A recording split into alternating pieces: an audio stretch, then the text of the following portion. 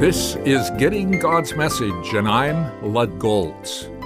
As we study 1 Thessalonians, I'd like to introduce you to some Bible study methods I've found helpful in my own study.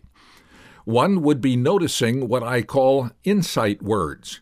In reading 1 Thessalonians chapter 1, I noticed two words that focus on the same thing: imitators and model.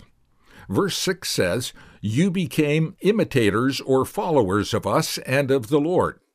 Verse 7 says, "You became a model or example to all believers." Notice Paul referred to himself and his teammates in verse 5. "You know how we lived among you for your sake." You could put it this way: Jesus is the great example, having lived his life entirely to please his heavenly Father.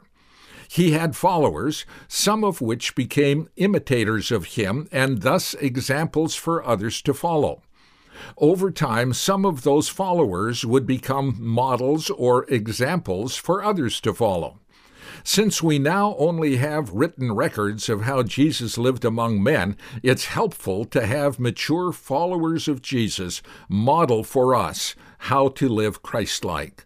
1 John chapter 2 verse 6 says, "Whoever claims to live in him must walk as Jesus did." 1 Peter 2:21 says, "Christ left you an example that you should follow in his steps." A church's strength is seen in the number of believers who walk as Christ walked, following exemplary leaders and maturing themselves so they become models for others to follow.